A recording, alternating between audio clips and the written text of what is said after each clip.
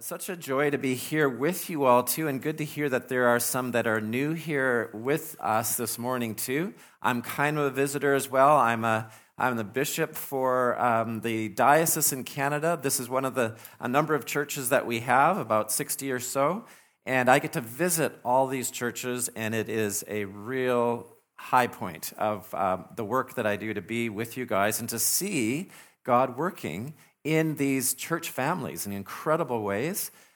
This is my third time here. The other times, I think it was in November and in February, so this was not open. And that's beautiful. And that way, those people get to join your service, I think, that live there. This, like it or not. And this is one of the best stained glass windows you could have, too, to see the beauty outside. The first church I had a big open window like that. No stained glass, it was just glass. And there was a big cliff that came down.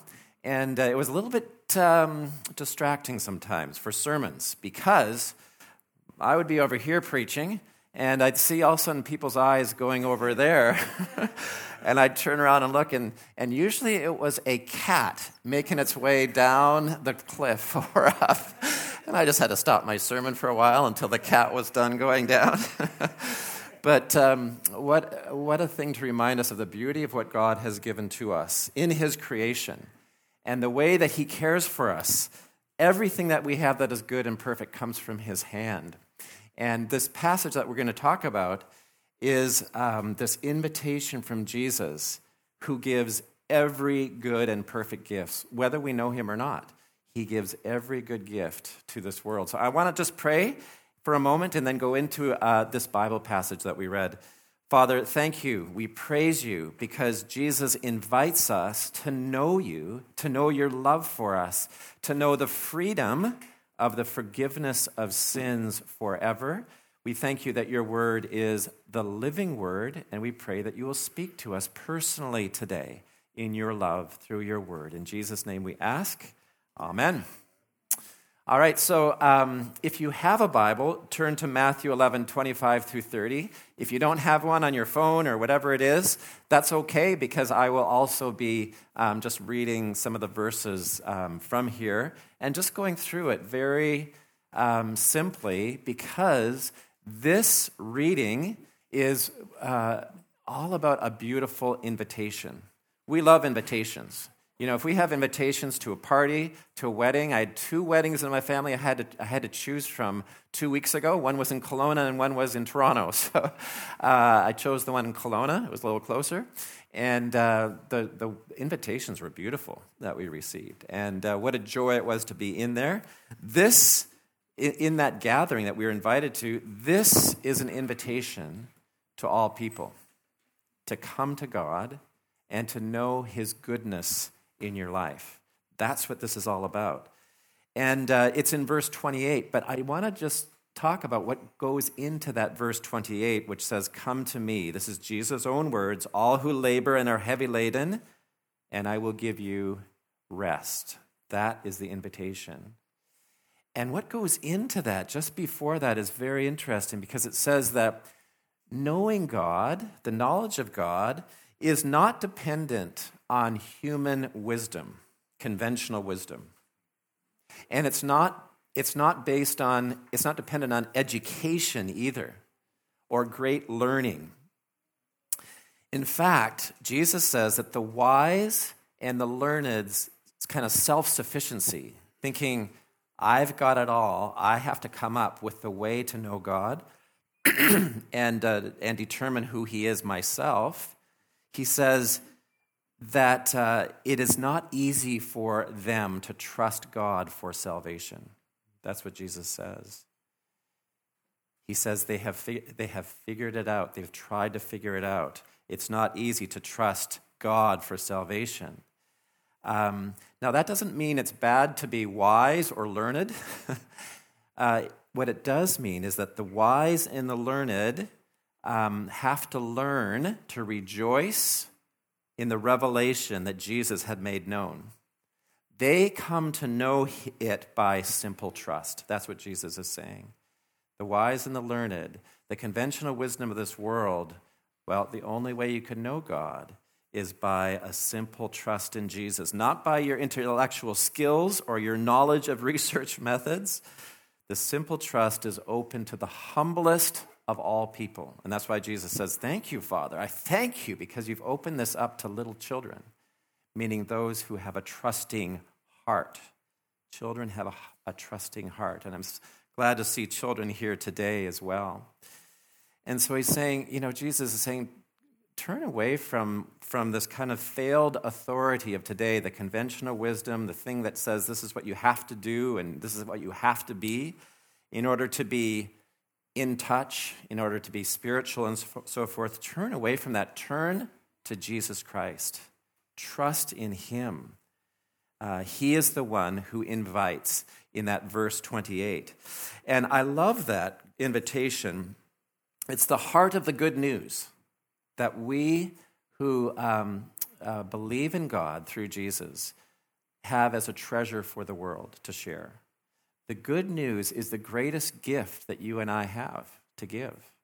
It is the news of Jesus who opens the way to God for us.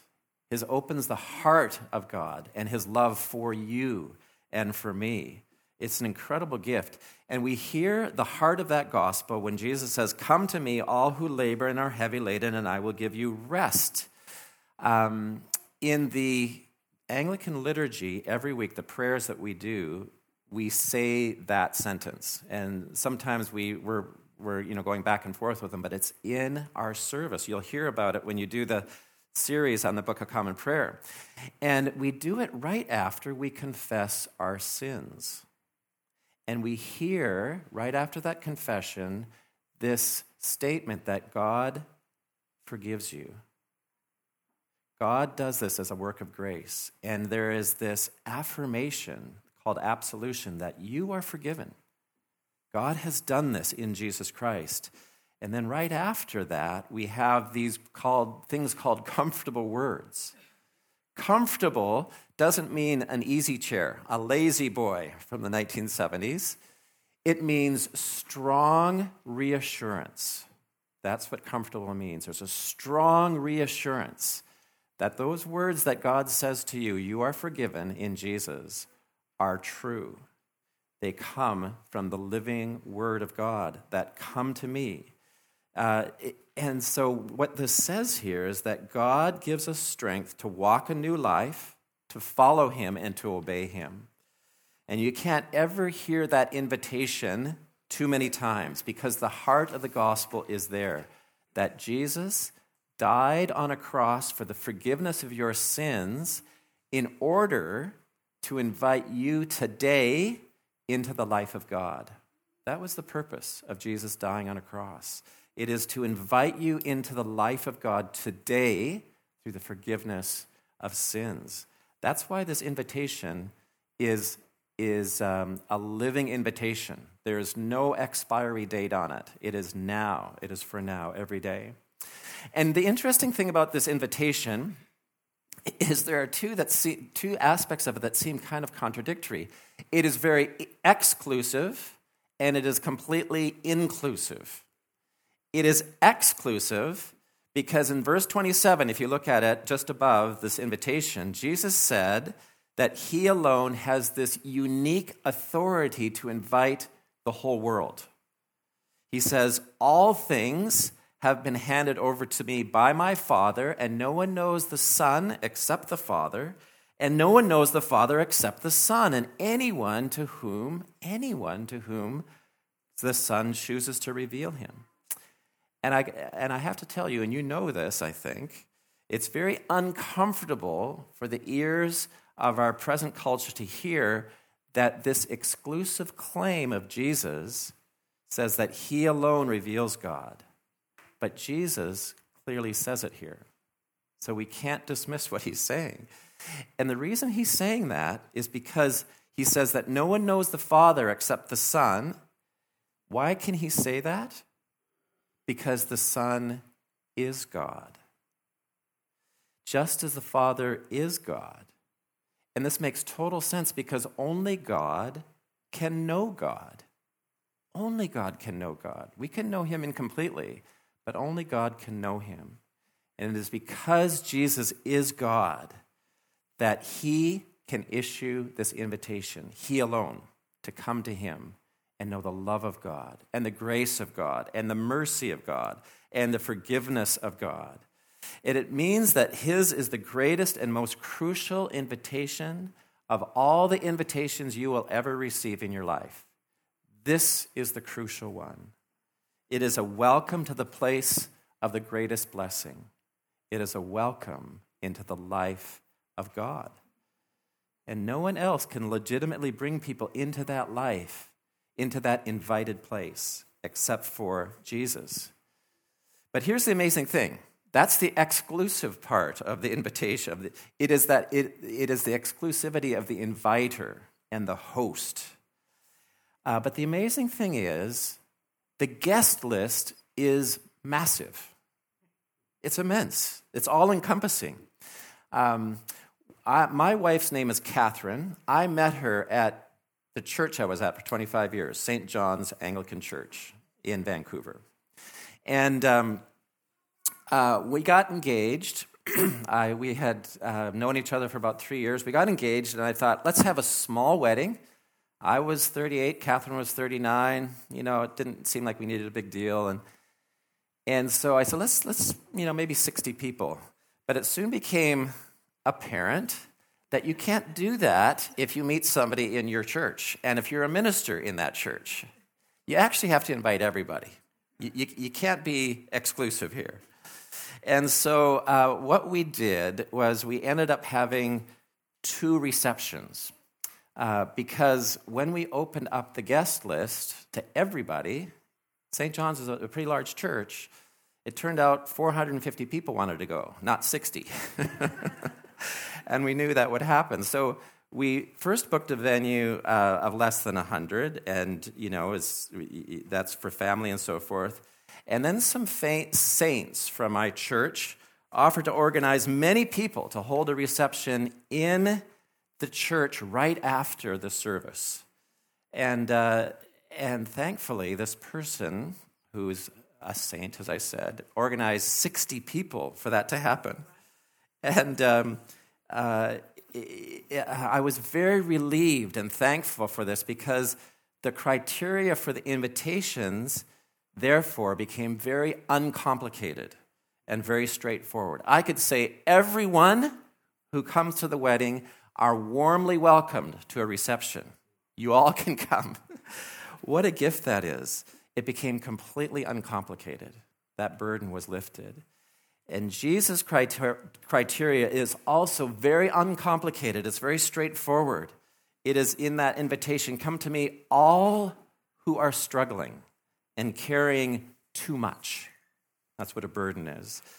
So the one requirement is to this invitation is that you know that you are not God. It's to know that you were made for God, for a relationship with you. And you and I will never accept this invitation if we are self-sufficient or we think that we are God. We're not self-sufficient because I can't deal with my own sin, and neither can you. It's the greatest of burdens to live as though you can deal with that. You can't earn your way to God or manufacture the saving work that he does. And he doesn't pour his love into you, into your heart, because you loved him really well and first. It's the very opposite. The Bible says that we love God because he loved us first. And in fact, Jesus said, or what we hear in Romans, is that while we were still sinners, while we were still far away from God, Jesus died for us so that he could issue that invitation. It's a death for the forgiveness of sins, a sacrifice, so that we can know that love of God in us. This is the invitation, our forgiveness while we are still sinners. I need his forgiveness. I can't produce that. I need his hope. I cannot possibly attain that by my wealth or by the things that I can do for security. And I need, and I love, his constant presence in my life. You can't do that as a self-sufficient person. You can't come into that relationship with God and deal with the sin that might mar our relationship with him and other people. We need God's forgiveness. And we cannot carry things that only God can carry. So, if you know that's true, you are invited. You are invited if you know that you cannot carry those things yourself and be self-sufficient. So, people on the invitation list include people who have never known God before in their life. That's lots of people in this world. It includes people who have known God for a long time, but know that they are still sinners and that they need forgiveness and that they need to turn to God for his grace and his mercy, and that God alone changes our hearts, gives us soft hearts towards one another and towards God himself. It includes people who have financial worries, people who have broken family relationships. It includes those who have serious health concerns, people whose loved ones have wandered from God, and those who are really angry at someone in their life, those who are frustrated maybe with their own prayer life, feeling far from God. These people are on the guest list, Jesus says. People who are weighed down in relationships with God and with other people in their life. In fact, what Jesus is saying here is so important, and I hope you can carry this away from you in this week. Each of those experiences is an occasion, those difficult things, those failures, for you to personally come to him.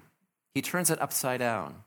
He turns those failures and our sins and the things that are really painful in our life into an invitation to come to him.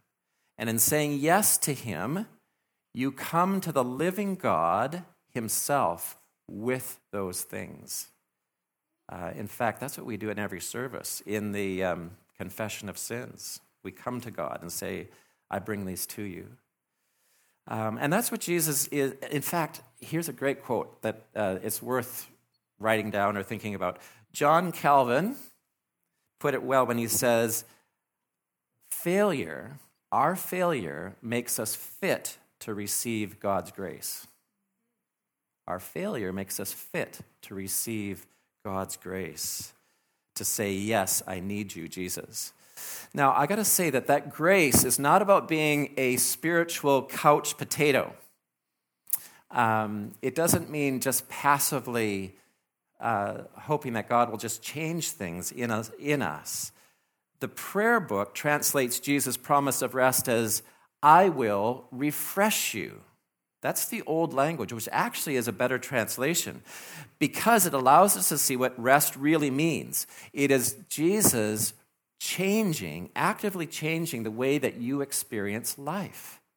It's about experiencing new things of the goodness of God in your life. And he says, come live out whatever circumstance in your life, whether it's really difficult or really joyful, come and live that out with me.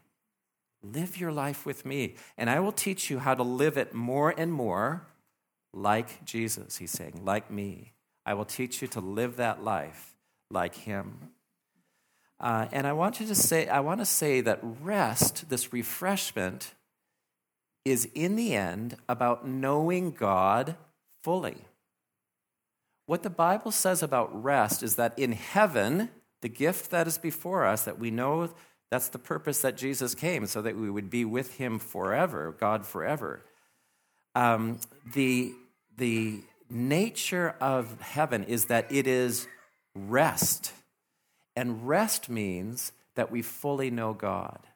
That's what it means to enter into our rest, to fully know God in Jesus Christ and enter into this adventure of growing in him throughout all eternity. That's what the gift of heaven, that's the adventure of heaven. What joys are ahead of us. And we begin that rest now in this very busy world with all its challenges, hardships, joys, and pains. We know God as we hear from him in his word, as we obey him, and as we follow him. and actually say yes to this invitation, come to me. And that's why Jesus said in verse 29, take my yoke upon me. We need to spell this properly, okay? This has nothing to do with eggs. This has to do with a yoke that oxen would have as they're pulling the cultivator through the fields. He says, take my yoke upon me. You've got 2 oxen that are going ahead. For my yoke is easy and my burden is light. You see, there's actually work that is done in the life of following God and going into this invitation. The promise isn't that hardships are removed, but that God gives you a new life and a new way to live as you are on this journey to heaven. It is a life of learning from Jesus Christ, and sometimes that's kind of hard because he contradicts us, or he calls us to do difficult things. He calls us to love in ways that might be kind of hard for us to love. And in it all, though, he gives us his Holy Spirit inside, this living presence of God that makes our hearts soft, that strengthens us to do those difficult things of taking his yoke upon me. And he says, you know what? That yoke is way easier. It's way lighter. In fact, the word is that yoke is kind. You actually experience the kindness of God in your life as you serve Jesus, as you follow him, as you listen to him, and as you let him change your life. It's a life lived with Jesus in the power of the Holy Spirit. Whether you're experiencing highs or really lows, he will teach you how to live with him. Now, I want to say that this is what it means that God brings us home. Invitation in the end is bringing us home into that life with the Lord Jesus. This year, I don't know how many, some of you may be Mennonites. You live in the valley, so you probably have Mennonite connections at least. I have Mennonite connections. My mom is Mennonite. All my relatives in the prairies are Mennonites. This year is the 100th anniversary of a large Mennonite immigration from Russia. So 100 years ago, around 25,000 Mennonites were brought over by steamship and then railway all the way to Abbotsford, right nearby. And they stopped in different places along the way.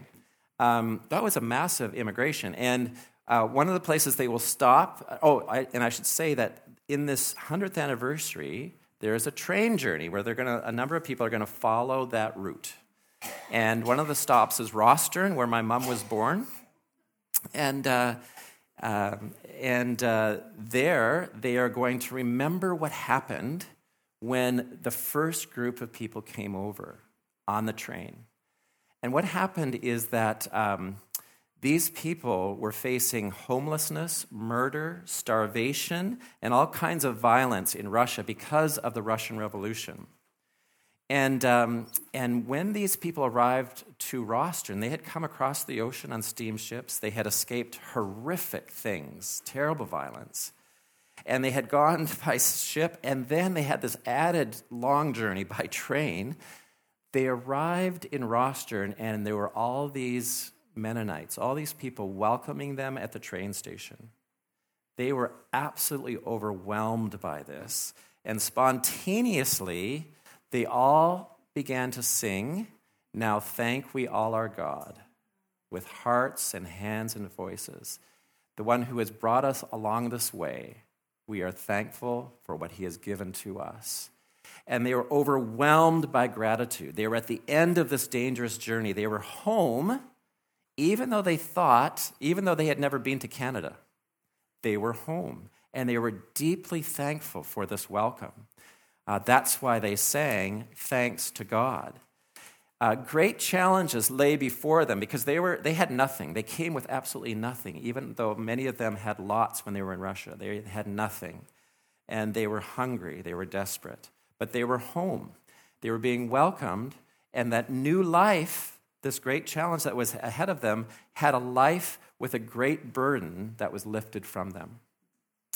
They knew that they could live in a place that was safe, a place that they were walking with others in it, and a place of great hope as well.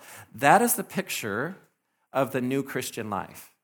Because Jesus continually invites you and me. In the original language, it says that Jesus says, keep on coming, all who are weary and heavy burden, and I will refresh you. It is a great joy for him. It is a great joy for us as well to be welcomed, just because we are refugees. We are refugees in the world that come to Jesus, to himself. He welcomes us home. He welcomes us to our rest in him, this new life. Our great challenges will continue. And this is how I want to close this little sermon. We have great challenges that continue when we invite Jesus, when we accept his invitation to come to him. But he lifts the great burden from us, the burden of self-sufficiency, of carrying our own sin, of trying to earn our way to him. There is an ease and there is a lightness because in all we go through, we have a home in God.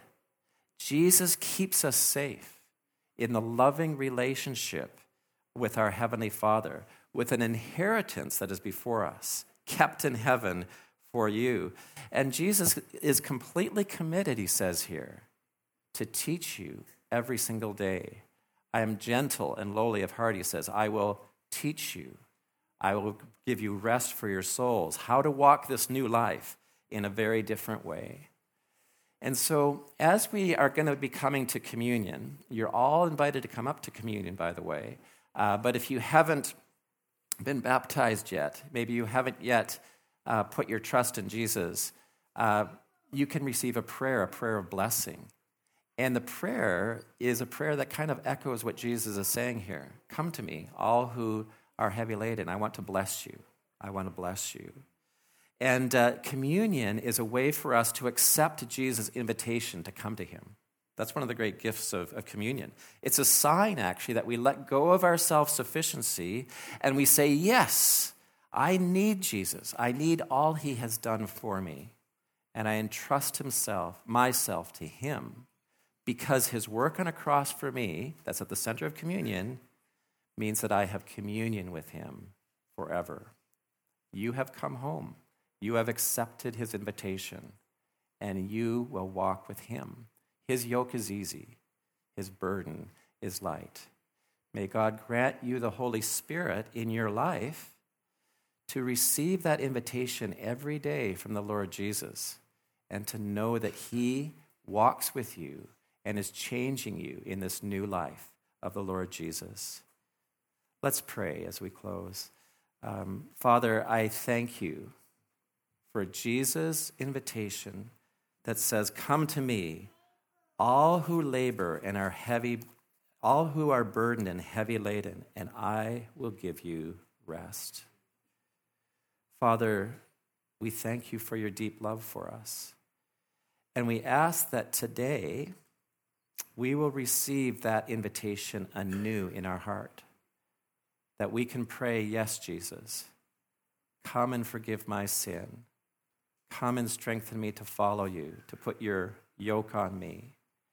May we know the ease and the lightness and the goodness and the blessing of being at home with Jesus each day.